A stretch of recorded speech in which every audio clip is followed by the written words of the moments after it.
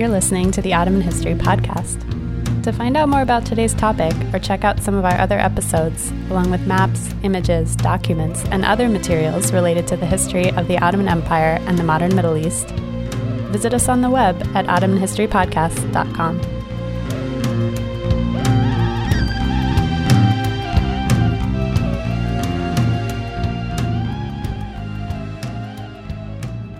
Hello, welcome to the Ottoman History Podcast. I'm Nir Shafir. I'm Shireen Hamza. Today we're talking with Dr. Peter Hill. He's a junior research fellow at Christ Church, University of Oxford, and we'll be talking about the Nahda and new ways of conceptualizing the Nahda. For those of you that might not know or may have just heard it once or twice, the Nahda is seen as this moment of Renaissance and 19th century Arabic thought, the moment when Arabs kind of grasped again at the cultural live wire that kind of gave birth to their national revival. And I think there's been quite a few different scholars now who've been re-examining this narrative, re-examining the origins of it. And one of them is Dr. Peter Hill, who's with us on the show. Hi, I'm very pleased to be here. He's written a few articles. One of them, among them, is the first Arabic translations of Enlightenment literature, the Damietta circle of 1800s and 1810s, as well as being part of the Oxford Nahda workshop with Hossein Omar. And this will be hopefully part of an ongoing reevaluation of the Nahda in the coming years. Let's start with this basic question. Just give us a brief overview, maybe for those listeners that don't know that much about the Nahda.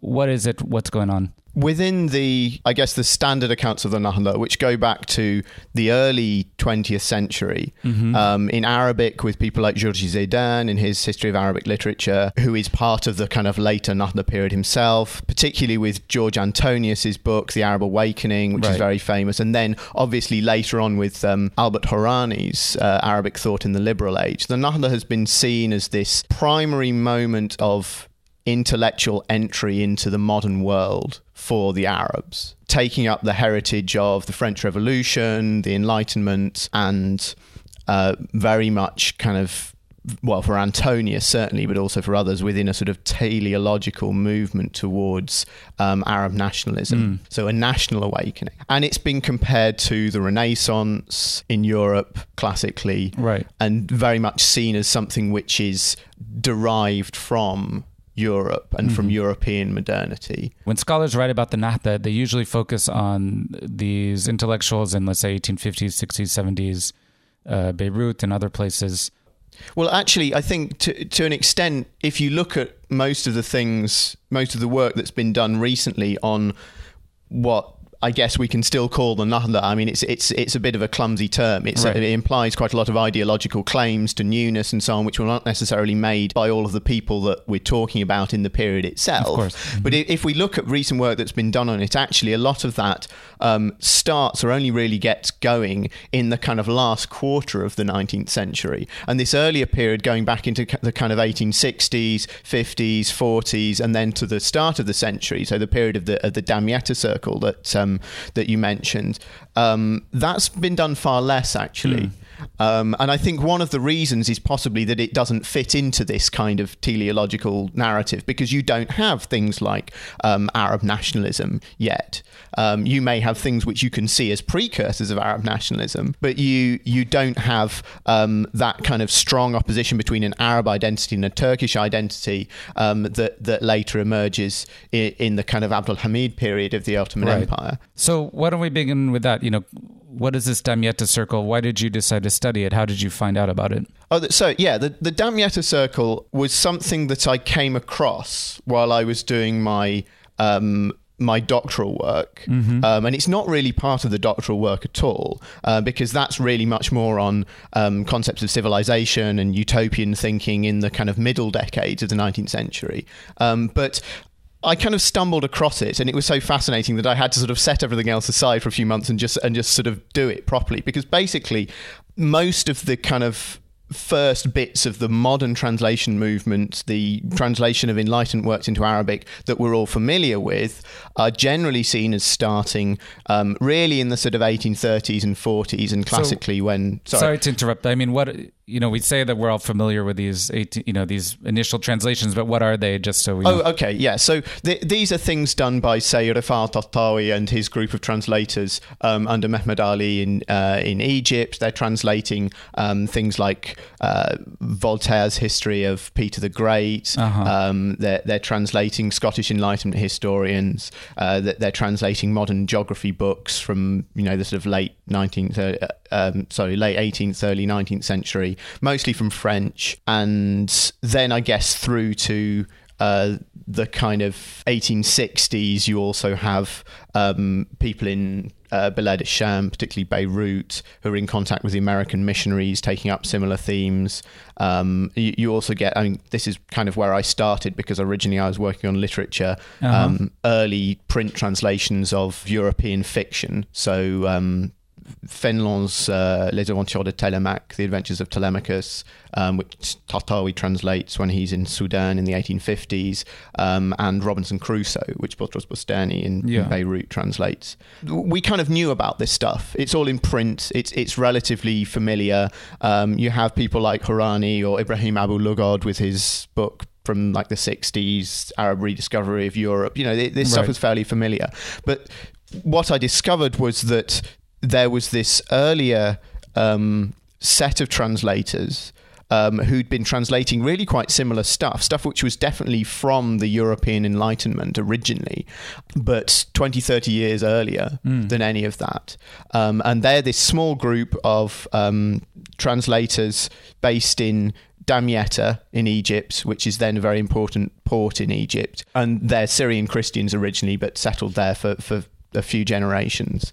And they're working really, the translations that I'm aware of between 1808 and 1818, quite a specific period. So let's just start with this. This is a very basic question. Why Damietta? It's not a place. Damiat is not a place we think of as an intellectual center anymore in Egypt.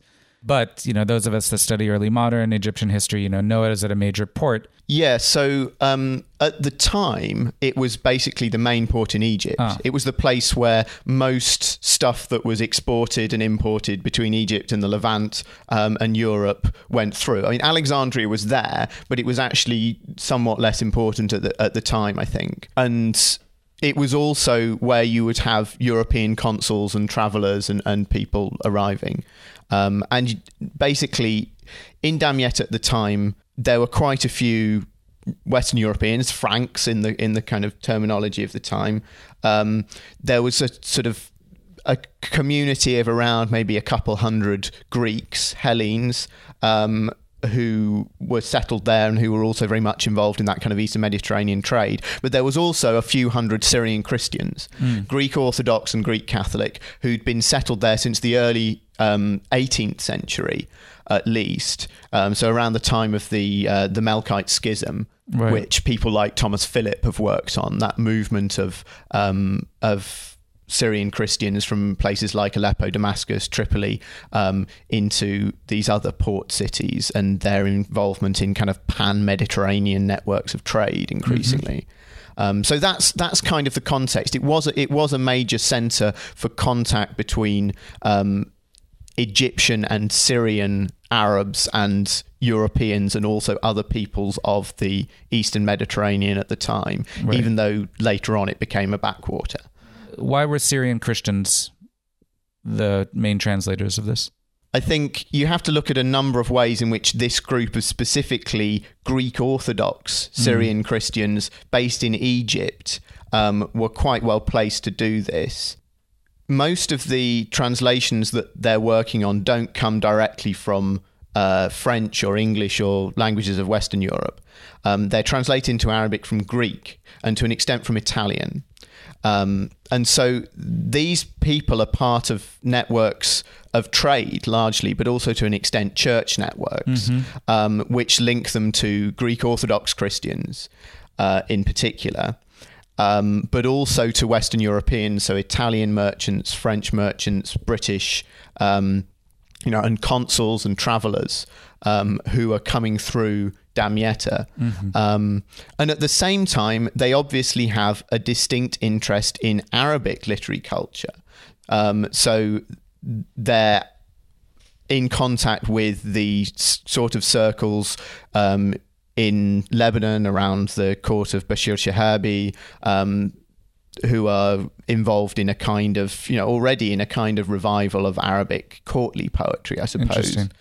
And there are also Syrian Christians back in Aleppo, where a lot of these people have come from, who already in the sort of 17th, 18th centuries have been engaged in this so-called Christian Nahda, which again is an even more awkward term than the Nahda properly. But, there is apparently, again, I'm not very familiar with this material myself, but people talk about a kind of a new classicism in people writing poetry. There's certainly a lot of translations of things from European languages and Greek into Arabic at that time. So these people are at the kind of intersection of a variety of different intellectual groups, and they're kind of bringing this together in their translation. Yeah, I think that they're in the right place at the right time. They have all of these things which you need in order to want to translate this stuff and to get it into Arabic. Because, they're in contact with Europeans and Greeks, and they obviously, some of them know Greek and Italian, but they're not like, well, we can read this stuff in Greek and Italian, why bother to translate it into Arabic? They want to get it into Arabic because they have a pride in the Arabic culture and the Arabic literary heritage. The guy who's the main patron of this circle has a big library of Arabic books and patronizes poets who are passing through Damietta, quite apart from the translation. And so you need to have that as well. In a sense, if they're too sort of cosmopolitan and they've become part of these networks, to the extent that they're not cared about, they're not bothered about Arabic anymore, then they wouldn't bother translating this stuff, right? So these translators, they're conversant in Greek, in Italian, they're translating into Arabic because of this pride in literary culture. What are the texts that they think are going to add value to the Arabic literary world? So this is the interesting thing about this circle, and why in some senses it could be seen as a precursor of the later Nahda in quite a sort of in quite a standard sense of the Nahda. That they're translating a lot of stuff which derives from the European and particularly the French Enlightenment. So they're translating historical works by Voltaire, or on the ancient world by this sort of standard Enlightenment classicist Charles Rollin. They're translating stuff on natural philosophy from that's originally written in English, but also things that are originally written in Greek. Quite a lot on astronomy by the French astronomer Lalande. Also some of the earliest fictional writings to make it into Arabic from European languages. So Telemaque, The Adventures of Telemachus, which is this didactic novel that's very, very popular through the Enlightenment period by Fénelon, a French archbishop, and also the very controversial sort of didactic novel Bélisaire by Marmontel, who's one of the philosophes in Paris and is friends with Voltaire and so on. His book is banned by the Sorbonne, and there's this whole Enlightenment controversy around it. And there's a few more works that we know less about. There are some that are, in a sense, more similar to things that have been translated previously. So there's a big church history by a Greek bishop. There's another book which, interestingly, it sets out to be a refutation of Voltaire's ideas on the Bible. So this is a Christian Catholic writer sort of saying, no, this is why Voltaire is wrong, and this is why the Catholic religious faith is right. And there's also one of the most peculiar but interesting ones is that there's a retranslation of a set of stories which come from the Arabian Nights cycle, which have been translated, I think, into French and then somehow have got into Greek, and they're called the Tales of Abu Bakr, and then they're translated back into Arabic. And so, I don't know exactly the provenance of this stuff and how they've made it through the European languages to get into Greek, but there's stories about about Harun al-Rashid and these things, which obviously come from that kind of world. So they're already interested in how other people see Arab culture as well, I think, which is interesting. Or do you think that it's, that there's this general interest in romance and like these stories in the late 18th or early 19th century Mediterranean, and that they can, take them from Belisar or from, the reimagined Arabian Nights. Yeah, it could well be that, that they're just interested in stories and in stuff of that sort. But I mean, they're certainly aware that this is something which is derived from an Arab culture, I think. Mm-hmm. If you look at that, they translate it as Ahadith Abu Bakr or Abi Bakr. And it's not...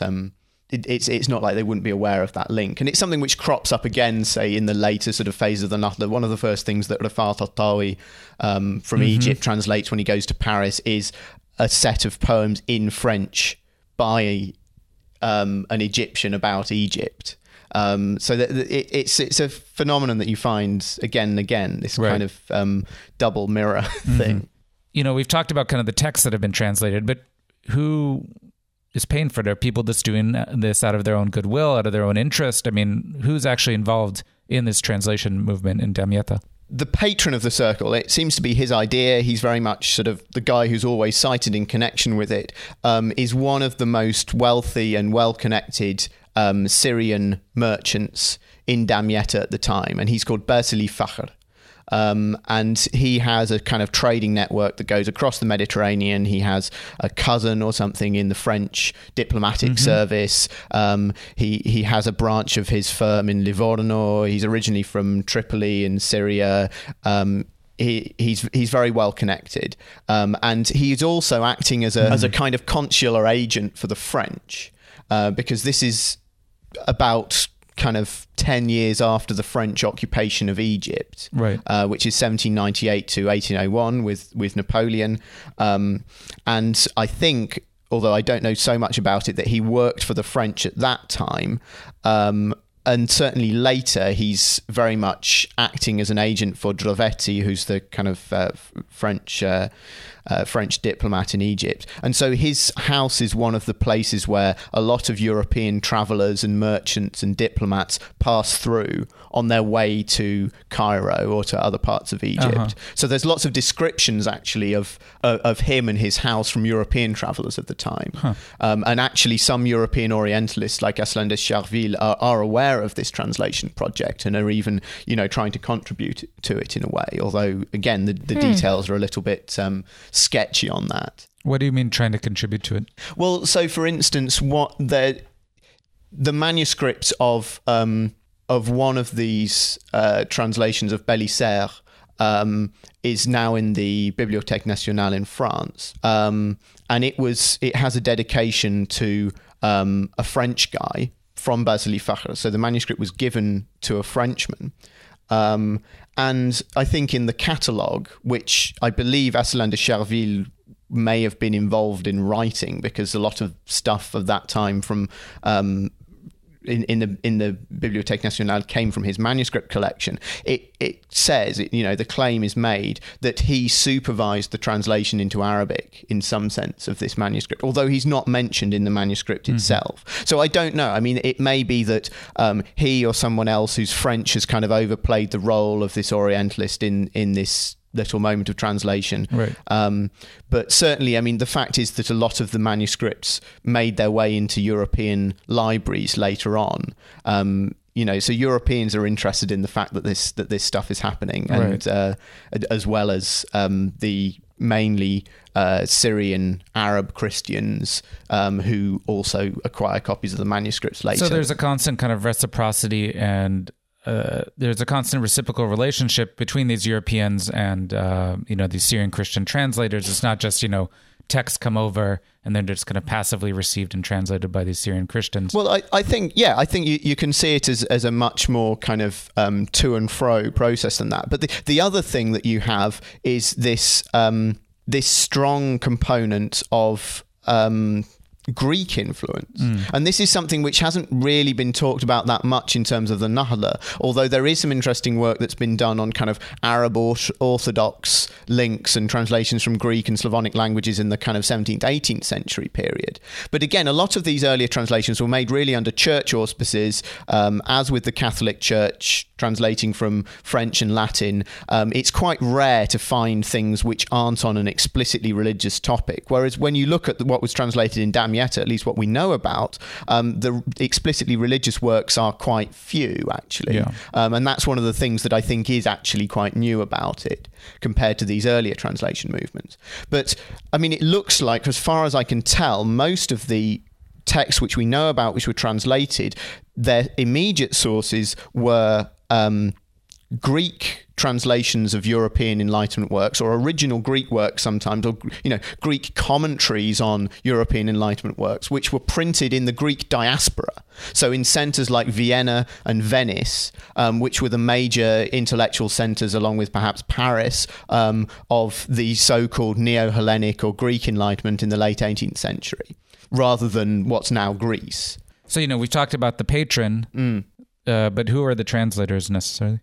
So there's a few people who seem to have been involved, including some Europeans. So possibly Asselin de Cherville, Basili Fakhar also, when he translates Telemaque from the Italian, he thanks an Italian, someone who looks like he's probably Italian, called Giovanni Lavagiti or something like that. We only have the Arabic, for helping him with the translation. There's also a cousin of his who seems to have collaborated, but the main guy who's doing the translations, and who most of the ones we know about are credited to, is a guy called Aisa Bitru, or Petro, who is a Greek Orthodox priest who's specifically employed and paid, I think, by Basili Fakhar, and lives in his house, and his job is to do these translations. So it's the patronage aspect here. And this guy is very interesting, actually, because he goes on to become a translator for the early Protestant missionaries, American and British Protestant missionaries, when they come to Syria and the Holy Land. He's originally from Jerusalem, and he moves back to Jerusalem after the Damietta Circle seems to have kind of come to an end. And so in the 1830s or 20s and 30s, a lot of the British and American missionaries encounter him and employ him as a translator for some of their early kind of Protestant works. And they describe him as this very sort of argumentative and intellectual and probably quite arrogant guy, that's always interested in having a kind of intellectual debate with them about their version of religion and his. And he's making globes that he uses. He's clearly a bit of a polymath. So now we've gotten a glimpse of the patron, the translator. Shall we move on to the readers, the reception of these works? Well, that's where it gets difficult. Because, the reason why these things have been forgotten is basically they weren't printed. None of this stuff made it into print. And so they circulated in manuscript copies. Not very many manuscript copies. Some of them seem to have been lost entirely. We only have a reference to the title. The ones of which there are extant manuscript copies, it's usually just one or two that we can find. We can pin down information that there was a copy, even if we can't get hold of it now, like it's in a catalogue or something. And there are a few which there seem to have been, a few more, maybe half a dozen. But basically all of these things, as far as I can tell, remained in Syrian Christian hands or in European hands. I haven't found much evidence of them circulating very much actually within Egypt. Although there's one which I didn't know about when I wrote the article, and which I need to look more into, which is in the Alexandria library now. I don't know how it got there.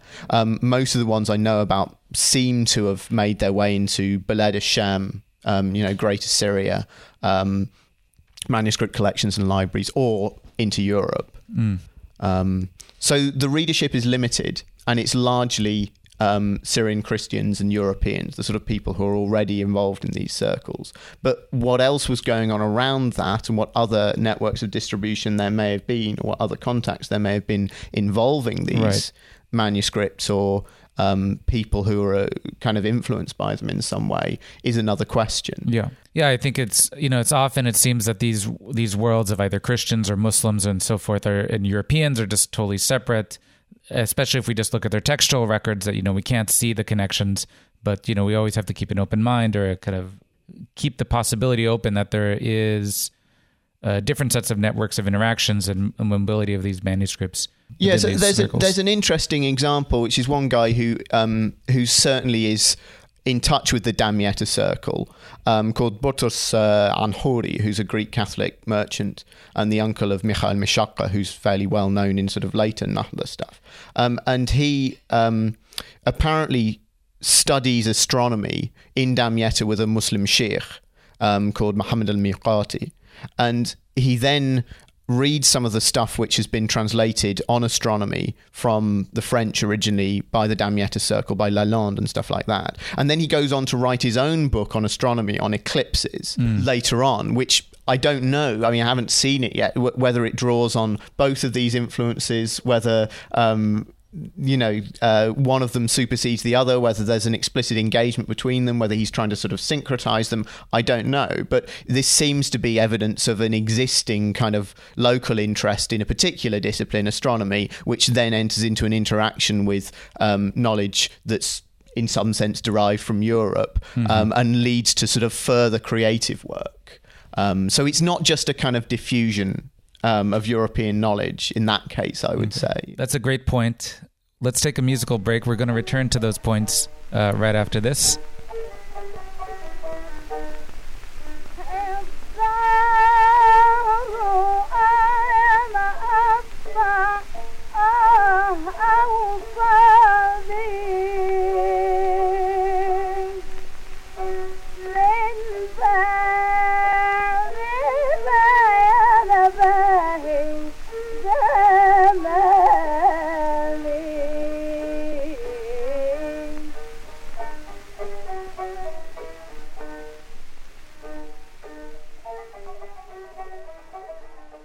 Welcome back to the Ottoman History Podcast. I'm Shireen Hamza here with Nir Shafir talking to Dr. Peter Hill about a group of Syrian Christian translators who lived in Damietta, Egypt, in the early 19th century. They were working on translating materials from the Greek Enlightenment as well as materials from Italian and French into Arabic at this time. Right. And I think you've given us a kind of fascinating glimpse of this early translation circle, but I just want to tie this back into the discussion we began the podcast with, about the Nahda. How does this change our ideas of the Nahda? Are we simply moving the timeline back, saying, okay, it's not 1850s or it's not 1890s, but it's actually 1800?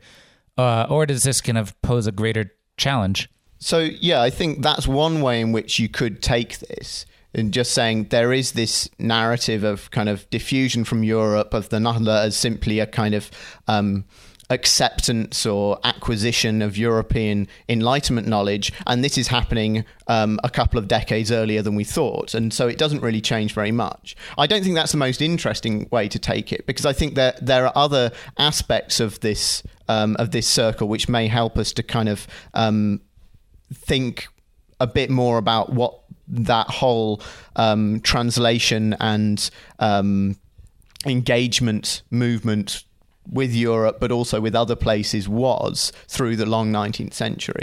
And particularly, the fact that a lot of this stuff is not coming, a lot of the translations are not being made directly from French or English, say. It's not this kind of bilateral relationship between the Arab world and France or Paris that you see in the kind of standard accounts of Rifat al-Tawi, the Egyptian the Egyptian scholar and traveller who goes to Paris and describes it and comes back and does lots of translations. Instead, you have things like Italian and Greek involved in the mix.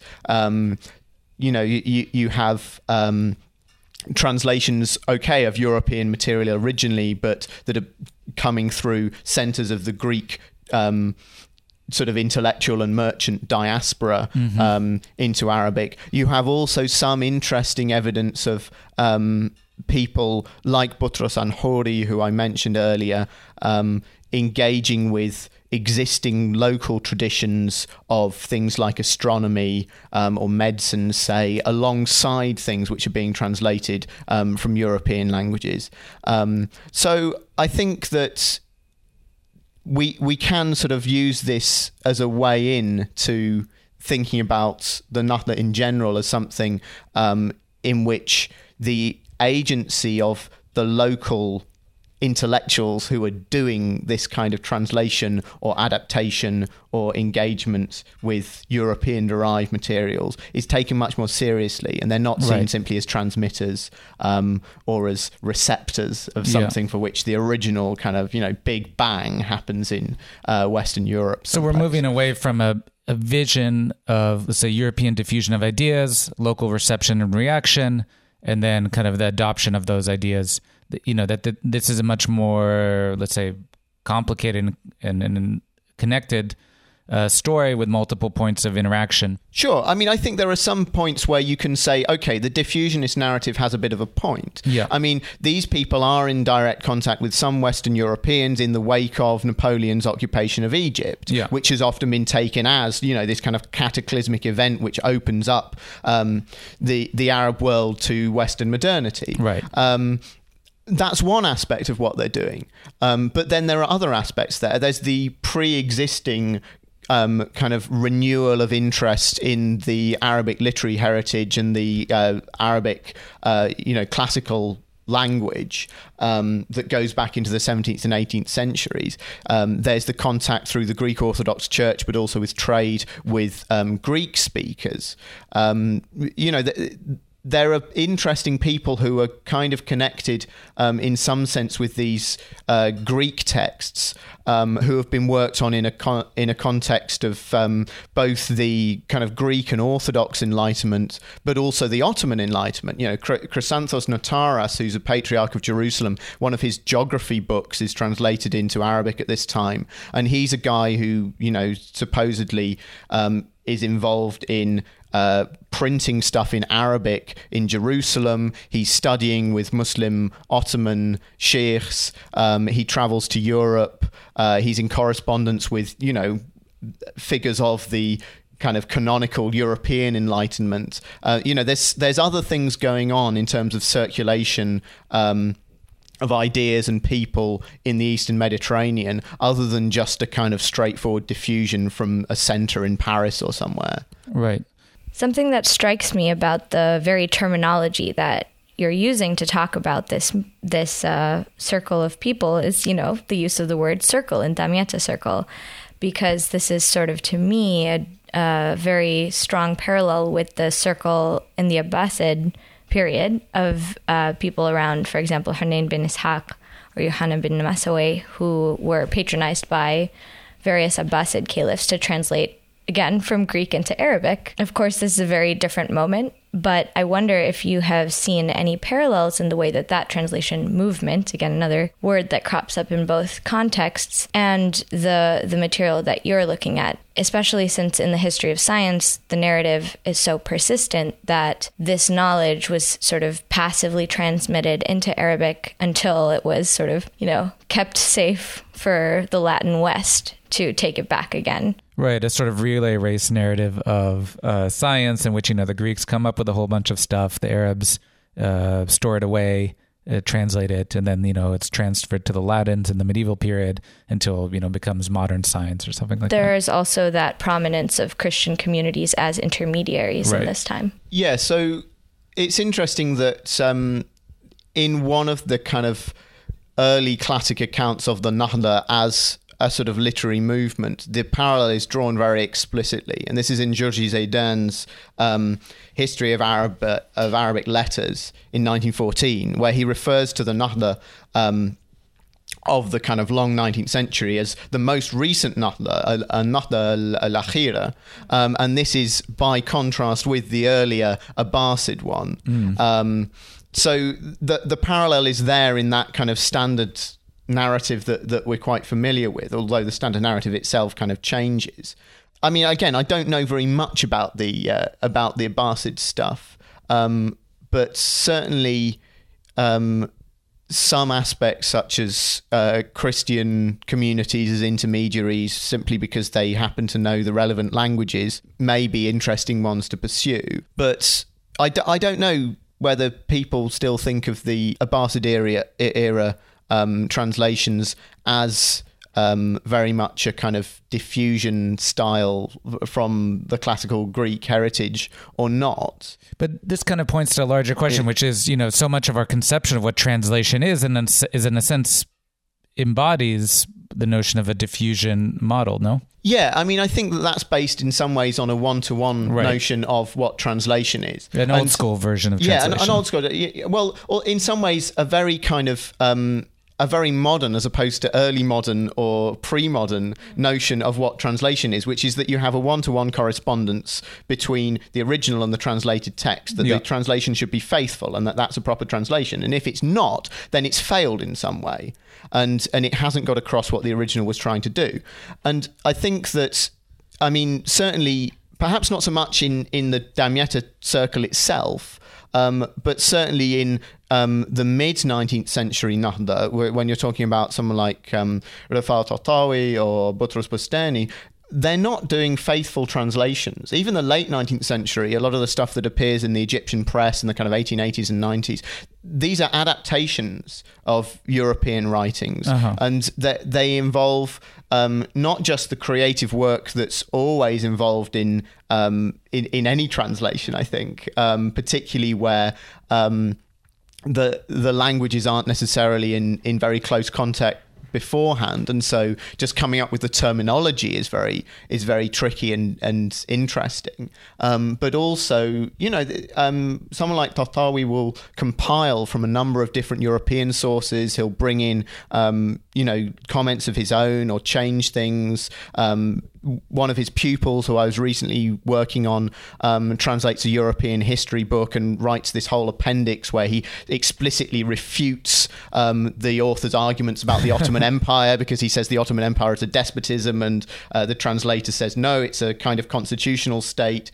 This kind of engagement is, I think, more critical than we've necessarily thought when we've just looked at the list of books that were translated, because it's taken a long time for people to get around to actually looking inside many of these things. I think even when they're talking about the sort of well-known translations of the sort of 1830s onwards that appear in print. This is really reminiscent of the work of, for example, Marwa Shakri, reading Darwin in Arabic, who does do a very deep engagement with these actual translations and tries to get at the interpretive elements of this and the creative elements of this process. Yeah, I think that's a good kind of notion of the direction that I'm hoping to move the earlier 19th century stuff in, this stuff that's been done, because she's talking again about this sort of rather later period of the Nahda, but again, in terms of not just did the Arabs know about Darwin, and if they did, then that means they're modern, or some notion like that. But what was Darwinism in Arabic? What kind of debates were they engaging with? And what role did Darwin specifically or other European-derived things play in that particular local context? And what was already there? I mean, this is one of the questions which I'm quite interested in pursuing, actually. What was already there in Arabic before something like the translations or versions of Darwin through Buchner or whatever come into Arabic? The extent to which this kind of modern or Enlightenment-derived scientific or rationalistic sort of intellectual tradition has already become quite established in Arabic through things like the Damietta Circle from very early on. And there's some interesting examples of people who, in the kind of early and middle part of the 19th century, like Mikhail Meshaka, who I think are very much engaging in that kind of way. So, unfortunately, we're running out of time. But I just want to kind of return to this question that we began with about the narratives of the Nahda and what exactly is changing here, especially in light of your research. I feel like so much of this narrative of the Nahda is a diffusionist narrative. It is a narrative of the spread of European knowledge.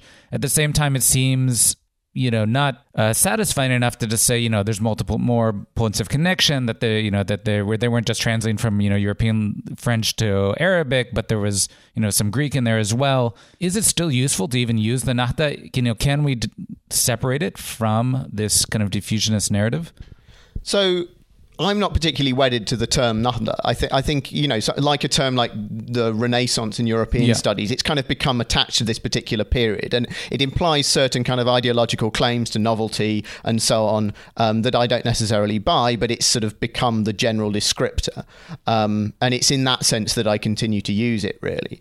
But I mean, in terms of the relationship to Europe, you're right. I think that you need to do more than just say, look, there are multiple centres and there's circulation and entanglement and so on, and that this isn't just diffusionism, because that begs the question of what then is it? Yeah. And one of the ways that I've kind of been coming around to thinking about this kind of relationship is in terms of a dialectic between a set of international, if you like, power relations, and also cultural and economic relations, of course, involving Europe. But then on the other side of the dialectic, a much more local set of relations about where a particular group, whether it's intellectual or, a state or a particular kind of economic class or something, fits into its own sort of local milieu. So, I mean, if you look at the Damietta translators, they're certainly dependent on being in contact with Europe, right? That's where they have their trade networks across the Mediterranean with. These are the markets they're very much involved with. But they also have their networks within Egypt and Bilad Sham, and those things are also necessary. They couldn't do without either of them. In terms of, again, intellectually, they have their contacts with both Greeks and Western Europeans, and for these translations to happen, you need those things, but you also need to have a certain kind of pride in Arabic, I think, in order to even want to get this stuff into Arabic and to want to kind of collect Arabic books. And so you need to be able to put the two together. And the point about this situation is that what they're doing is kind of dependent on that dialectic still being in operation rather than it collapsing entirely to one extreme or the other. So if you had complete sort of European colonial control of Egypt or Syria at this time, the kind of role that these groups play would necessarily be enormously reduced. It's not in their interest. Contact with Europe is, but European domination isn't. At the same time, just to kind of cut that European or Mediterranean, those links out entirely, that, of course, isn't in their interest either. And you can think again of the parallels with something like Mehmed Ali's state, which these guys are operating under, and which later, develops its own relationship to a period of the Nahda with people like Tahtawi in the 1830s and 40s in particular. That something like Mehmed Ali's state is very much using European-derived techniques and ideas, and that's one part of what it's doing and how it becomes successful, particularly in military terms, but it's also very much involved in market relations with Europe. It's selling cotton and grain and stuff to Europe, but at the same time, it still legitimizes itself largely in local terms and Islamic and Ottoman Empire terms. Mehmed Ali is trying to start a dynasty, and he's also, in a sense, innovating on existing local modes of doing things, whether it's agricultural relations in the countryside and the abolition of the iltizam, but its replacement by his kind of attempted monopoly of Egyptian agricultural production, or whether it's his use of certain kind of azharis in his state bureaucracy like Tahtawi, and then sending them to Europe. So he's operating on multiple levels here, right? Yeah, I mean, you can think of it in terms of multiple levels, or in terms of states or groups who have to be kind of amphibious. They have to be able to talk, say, the discourse of civilization in that kind of international hegemonic European terms, but also the discourse of Ottoman and Islamic legitimacy. They have to be able to borrow military methods or other kind of methods in state organization from Europe in order to be successful, but at the same time they have to continue some aspects of how you do those things in Egypt previously. I mean, I'd say that the dialectic can shift to a point, along to in the direction of greater European domination and control, or the opposite. But the point about this particular kind of moment in the history of somewhere like Egypt or Bilad Sham is that you have a lot of these local elite groups who are dependent precisely on not allowing it to go too far either way. Yeah, and I think that's a useful way of understanding a variety of different dynamics. I'm thinking of Ali Pasha in Yanina on the Adriatic coast in Albania. I think there's a whole variety of different examples that we can draw upon and kind of use some of your insights to explore this kind of interesting moment of intellectual history in the late 18th and early 19th century. One thing that is quite interesting to pursue, I think, is the extent to which, say, Mehmed Ali's state or what Ali Pasha's doing can then be put into a much broader set of comparisons with, say, in the 18th century, Tipu Sultan in Mysore in India, again, taking lots of kind of European military techniques, coming up with his own, in a way, hybrid, innovatory, state centralizing regime. Yeah. You can think of certain West African states like the Ashanti or Dahomey through a similar kind of lens, perhaps. Siam is another example, a state which doesn't actually become colonized directly by Europeans, and there's some interesting work that's been done on that. By Thongchai Winnichakul. And of course Japan, which is the classic example of the one that gets away, right? Where you have this period of kind of hybrid innovation drawing on some kind of European forms and ideas, very much in contact with the outside world, which means a world dominated by the West, so, United States and Europe, but also successfully reaching the point where Japan can bat in the same league as those European powers as a global imperial power by the kind of, the age of great empires in the 1890s, in the kind of 1890s and so on. And I mean, obviously, success and failure perhaps are rather sort of old-fashioned terms to think of this in, but it's interesting to compare the different trajectories at least, and to look at a number of different places which have been through this phase, if you like, between the advent of really quite sort of strong and serious relationships with an outside world that is largely dominated by Europe, if you like, not necessarily just with Europe or Western Europe or the West itself. But before you get any kind of direct incorporation in a stable way into a completely European dominated colonial order. And of course then there are arguments about whether these local phenomena then continue even under formal European rule, which is another question really. But so unfortunately we're out of time, but thank you for leading us so much in this dialectic from 1810's Damietta to 1890s Japan. It's been a lot of fun, and I think we've learned quite a bit, not only about the Nahda, but also kind of ways of writing the Middle East into global histories and into reconceiving the 19th century in general. So thank you again, Peter Hill. Thank you. It's great.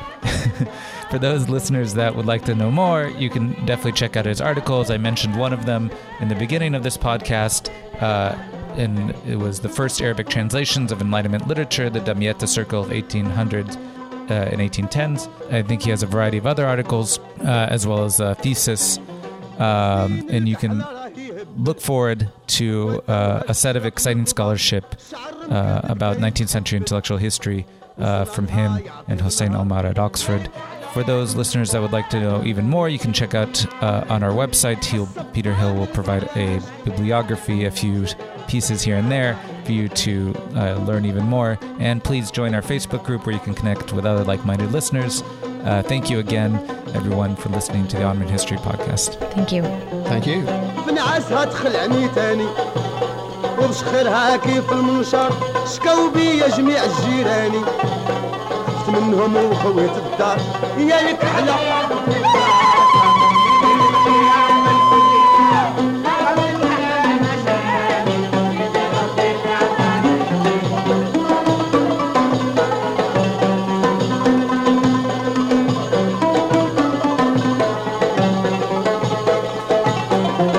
خرجت المكان وبقيت مهني لقيت عليا جميع الكحلات مع البيضات راني متهني لقيت معاهم فن وراحت يا الكحلة كليتي الخلية وقلت الكحلة ماش كماني سيدي ربي اللي عطاني رزقي